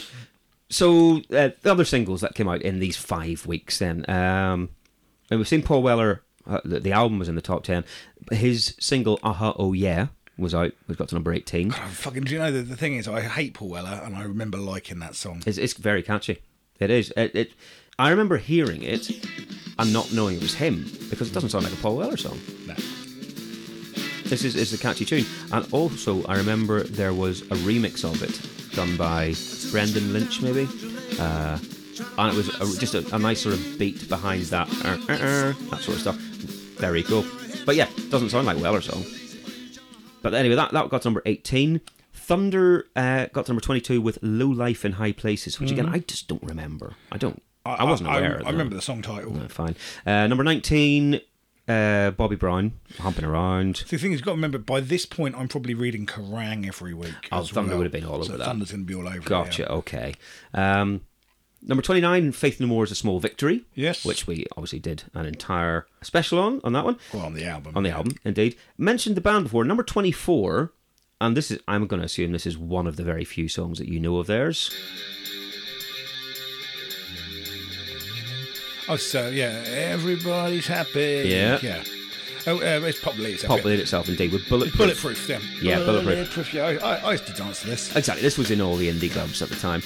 Got to number 24 in the charts. And yeah, it was in all of the fucking clubs. Number 22, and you'll get this straight away. I wasn't aware of this at the time at all, but I bet you were. Oh, come on, yeah. I love this song. I love this song, man. Look, the first two Skid Row albums are fucking great. Yeah. And if it weren't for the fact that he is such a fucking cunt, probably can't sing anymore, and it will never ever happen. If there was a reformed Skid Row that were playing at Download, I would fucking be there in a heartbeat. Really? Yes, of course I would. This was a great band, and they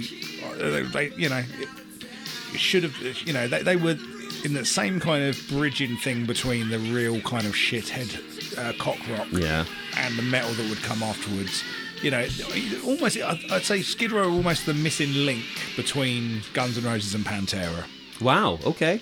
Wow. The fucking second Skid Row album, Slave to the Grind, is heavy as fuck. Right, fair play. Great record, man. Man. This one, obviously, Youth Gone Wild is just a big chant along. Yeah, but I love Youth Gone Wild. Big guitar song. What you got on this? You got Youth Gone Wild, you got 18 and Life as well on this one. Yeah. I mean, that's a good lighters ballad, isn't it? Oh, sure. 18 and Life, you got it. Well, got to number 22, that one, Youth Gone Wild. This only got to number 73, but I've put it in, again, because we did a special on the album, and this must have been the first time it was officially released with the UK release. Smashing Pumpkins' I Am One. Got to number 73. If you're a fan of this, do go back and check out the episode we did on that one. Yes, indeed. Big one, this one. Got to number 10. Bit of a build, give it a few seconds.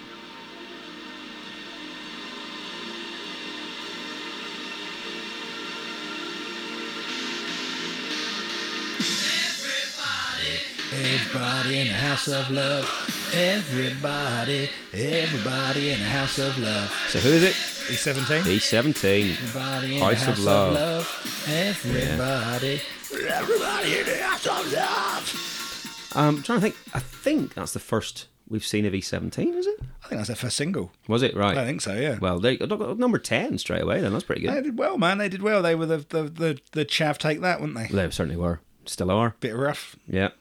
And the last one I've got here, another great single from a great album, only got to number 33, which I think is fair. Oh, come on. Bit of L7. Everglades. No, it's Monster. Monster. Yeah, man. This is a wicked tune. Number 33, which is Monster. This is the next fucking album, isn't it? No, this is still Bricks That Are Heavy. Is it still Bricks That Are Heavy? Yeah. Fuck. Yeah. The end of 92. I guess this is probably single 3, I guess. Hey, so what was the fucking first track of the next? What's the next record called? The next record I couldn't is. even tell you off the top of my head. Oh, I remember not being very impressed with it. I quite liked it. Anyway, carry on. Yeah, there you go. Now, those are your singles. That's where I'm stopping on that one. All right. 5 weeks worth of that. Fair Not enough. bad stuff. All right, well, let's get back into the Finish off a bit of Oldfield. final stretch. Yeah. All right. So track track 11 is where we're at. Tattoo. Which is either about the Russian girl band, That were probably just being born at this point. Or something. probably, or about one of the baddies in James Bond. Yeah, you would imagine so. Or it could be about Edinburgh, where they do the military tattoo. Ah. Well, What clue could we I have? don't know. If it was about that, I think we'd know. There would be something about this song that would reference that sort of shit, wouldn't there? Yeah. Hold Oh, on. fuck me. I mean, to be fair, if you'd have asked me 2 tracks into this, is there a bagpipe on this record? Oh, I God, would have yeah. categorically, I'd have put my house on it. I'd have gone, yeah, Sure. there is definitely a course there is. bagpipe on this record. Yeah. I've described it as an inevitable bagpipe. Yeah. And then, Crushingly in fact, inevitable. here, these are the exact notes I wrote. It was almost inevitable that there would be a bastard bagpipe. Yeah. It was only a matter of time, and at least it's, towards the end of the album. This whole track to me, like once you kind of the pipes calm down a little bit, it just sounds like a soundtrack fucking outtake from the Phantom Menace. Oh, right, yeah. It's just like, Yeah. they're doing some big fucking sign, Boss Nas is in there and they're giving out medals or some shit, and this is crap plays in in the the back. background.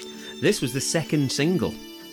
What? Was Why it? would they do that to the world? Yeah, this was the second Well, single. maybe you just thought, this is going to do, I mean, Great Britain, Oh, yeah. Scotland, Scots. home of the bagpipes, Yeah. this can't fail. He did do, I think he launched this album with a gig at Edinburgh Castle. Right. With a lot of pomp and ceremony. It was a big fucking deal in 92. So perhaps they'd just filmed enough footage there that they had to use it for something. But yes, this is what happens in this song. But I don't care. Oh God, no, mate. Right, let's discuss bagpipes in popular music. It probably shouldn't happen in general. Generally not. Generally not. No. But the big ones, your big bagpipe bangers. Yeah. Mull and Kintyre. Mm-hmm. That's the one that instantly comes to mind as the big one. It's a long way to the top if you want to rock and roll. AC/DC. That has a good use of it. But the main one for me, and the one that all subsequent songs should have been banned from using bagpipes, is because it will never be better than John Farnham's "You're the Voice." Absolutely not. It will never be. And particularly when you see him do it live and he picks the my motherfuckers Lord. up and plays them Amazing. himself. Amazing. Right? And I mean, honourable mention to Jonathan Davis from Korn, Well, sure. who fucking tries to fucking shoehorn those motherfuckers into does. chutes and For ladders. some reason, yeah. Well, you've got to do something to be quirky. Exactly. If being buggered as a child isn't enough. Coming out. Coming out. Go That is right. But yes, this is a dreadful song. dreadful. Really bad. Yeah, I mean, this is. I suspect he regrets this as much as nearly anybody else that got a tattoo in the 90s. You're going to do with that Tasmanian devil, dickhead. Yeah, quite. No, I'm never going to see it because it's above my arse crack. Oh, God. Right, so let's do the next track. It's already been mentioned by Darren. Yes. This is Altered State, Altered State. a song far with one too many words in its title. I'm just going to pause quickly on this one. Because the first thing I thought when I played this was like, fuck, this is the first drum beat we've heard on this album. My first note says, it's an actual song. Because it sounds like this, almost sounds like the start of that Take That song. That. Oh, yeah. Yeah.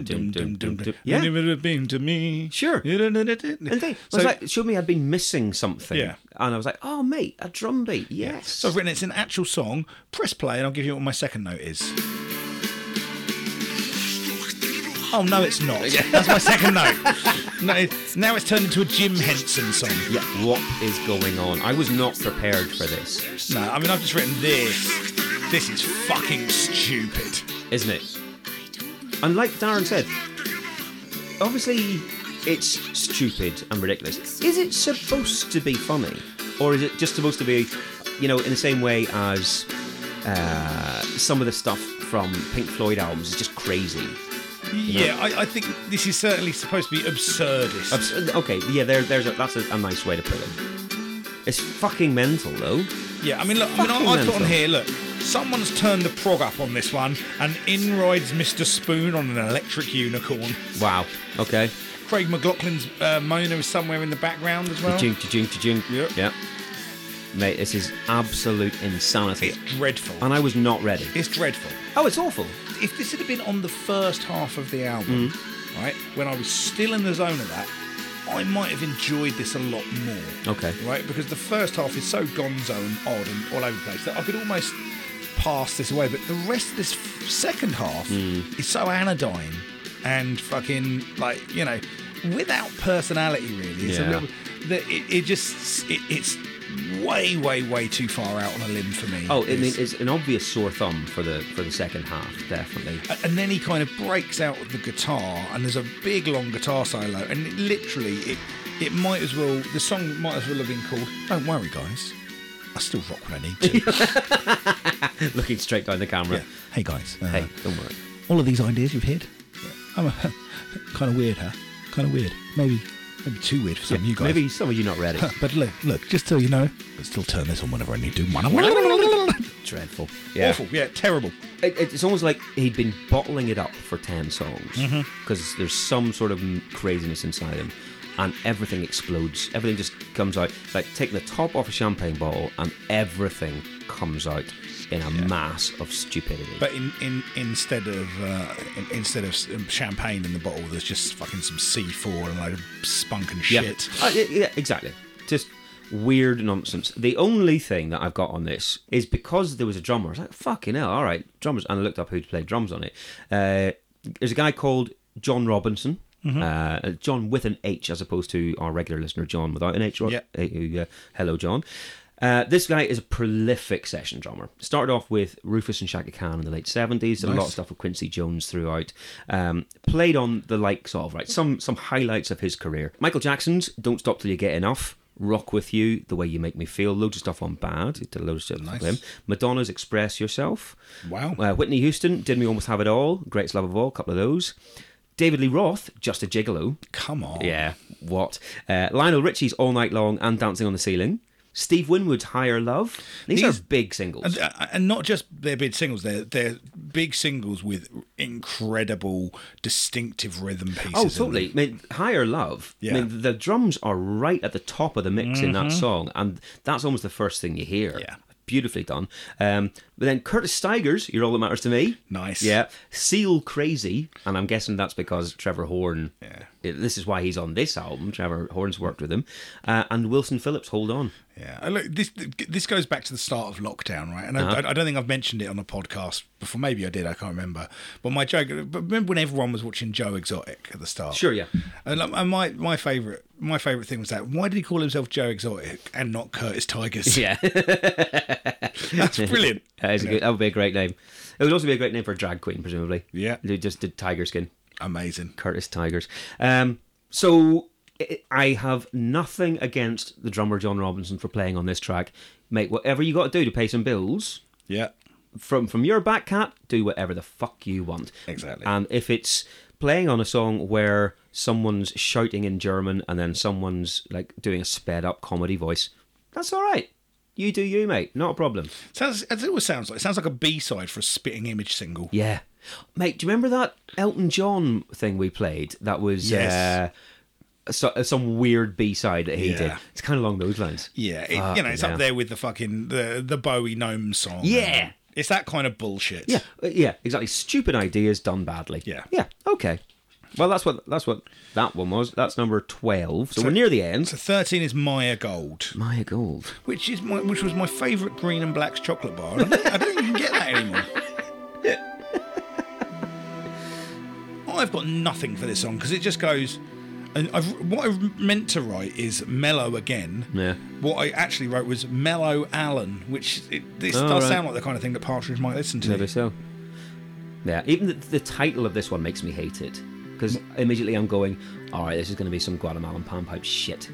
And that's kind of where we are. And this limps along. Yeah. Really does nothing. It limps along for 4 minutes and just dribbles out. Yeah. Yeah, I don't understand what purpose this plays. Like, to me, if you're going to have Altered State, you end an album on Altered State. Fine. Yeah, that was a statement. Yeah, there's a crash at the end and that's it. And everyone looks around going, what just happened?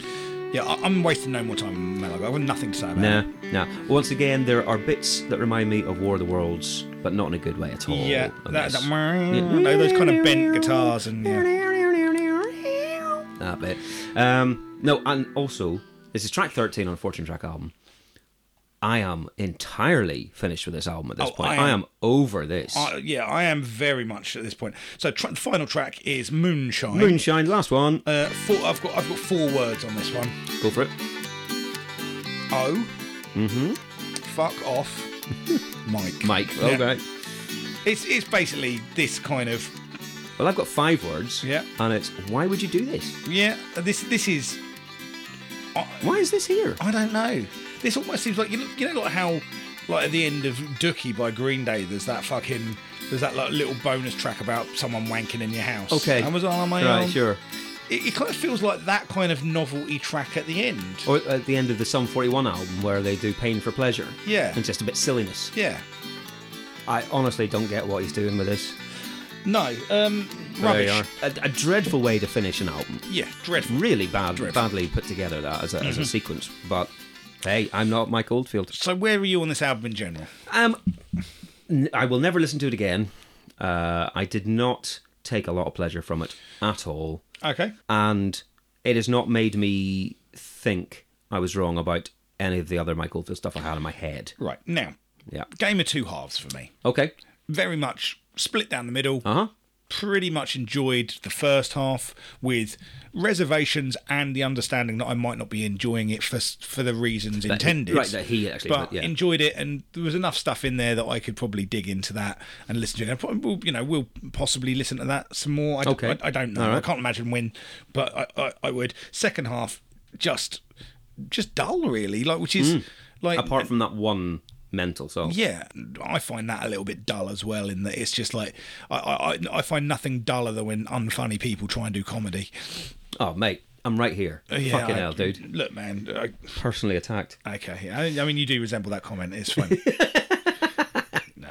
No, I will give you that. The first half has more to it. There's more going on. There's more interesting stuff going on. It was lighting my brain up. Sure. You know? The second half is... boring. Fucking boring. Really boring. Yeah. And this is the type of shit you could get away with in the 90s. If you had a following and because they'd throw a load of money at it and they'd know that it was going to make a load of money because the record sales were going to make... your money back. That's the way it was going to go. Yeah. This is the stuff that Napster killed. And when we talk about the goods and the bads, as we often do, maybe the fact that we don't get this stuff as much is a good thing. I don't know. But having said that, that's been changed by the fact that you could pretty much fucking bang this out with your laptop now. Oh, you could. You could almost put a preset on it. Yeah. And even at the time, in 92, like we were talking at the very, very beginning, The Weight of Expectation, in terms of how it was received, obviously it's number 1 for 2 weeks. That's your public. But opinion that I could see from reading up on it was definitely split. There was like one article in The Independent, for example, that was like, this is terrific. This is a lovely extension of where he was. This is an updating of his sound. It works really well. He's incorporated these new things in, etc., etc., etc. But then, I mean, the other one I'm thinking of actually was a Melody Maker one, which is obviously going to be scathing. Yeah. But it was saying, this is fucking dreadful. This is some bullshit nonsense. Why is this being made today? What's the point, you know? Yeah. So there was definitely splitting. And what it comes down to is it's generational, isn't it? In the same way that when Rage Against the Machine were announced, a record that came out very close to this one. Yes, absolutely. But when Rage Against the Machine was the brand new fucking thing, the mind-blowing thing that changed everyone's opinion about lots of different things. But when they were announced to headline Reading this year, lots of young people are complaining, why are these fucking goths playing? Oh, right, yeah.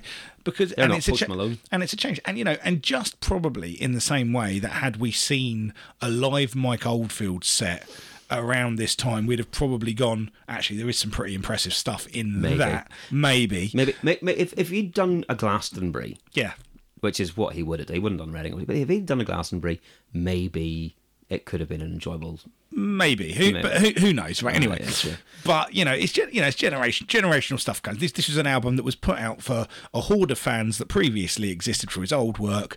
It was probably a welcome thing, much in the same way as artists that put out seminal works when I was in my teens and 20s. Yeah. I'm probably still going to go and check them out now. You'll give them a pass on a lot of stuff. I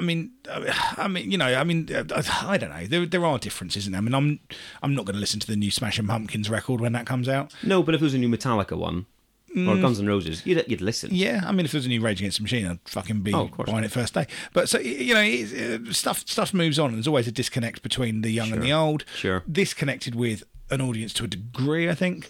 But, And, okay, I can understand why it was number one because of the fan base. Yeah, it was never targeted at me. No, and I'm fine with that. Yeah, not a problem. It exists. Fuck it, not a problem. People like Darren and his dad enjoyed the old stuff, and they got a lot out of it. I'm glad to hear Darren still likes it today. Fucking weirdo. Weirdo. Definitely, you fucking knob. But yeah, so that was a fun trip down. It was. In terms of putting songs onto the playlist, we're not going to do more than one, are we? No, we're only doing one. That's fine. What are you between then? I'm not even really between anything. Oh, right. I'm just pretty much thinking Sentinel. But right, that would be the obvious one. Yeah, that would be the obvious one. Yeah.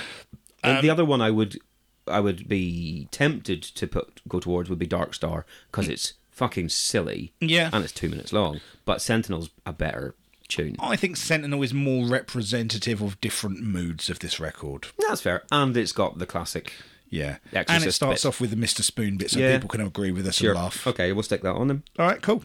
Right, that was that. I'm glad we've got it out of the way, if I'm honest, because it was another one that was a blip in the upcoming shit. We did debate not doing a full episode on it, but I think there was enough to talk about. Well, we've got 2 hours of recording here, and I'll cut down, Yeah, we had fun. So, yeah, absolutely. What's next? Next is REM's Automatic for the People, which I'm excited about doing. Yeah, I haven't heard that album for 20 years. As a whole album. No, you're probably right. I probably haven't listened to it in entirety in the same amount of time, but I'm positive that as soon as I put that on, I will know every single note on it again. Yeah, I listened to it so much when I was that age. I'll be interested to see how much of it comes back for me, because I listened to it a lot, but probably not as much as you did. Okay, well, let's do it. All right. Well, cool. Yeah, thank you for listening again. Get in contact with any comments if you have anything to say about Mike Oldfield. Please let us know. Please do.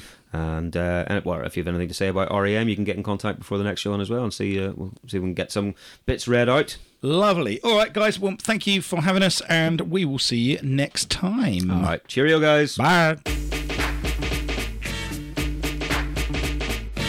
Thank you for checking out this episode of Pop Collaborate and Listen.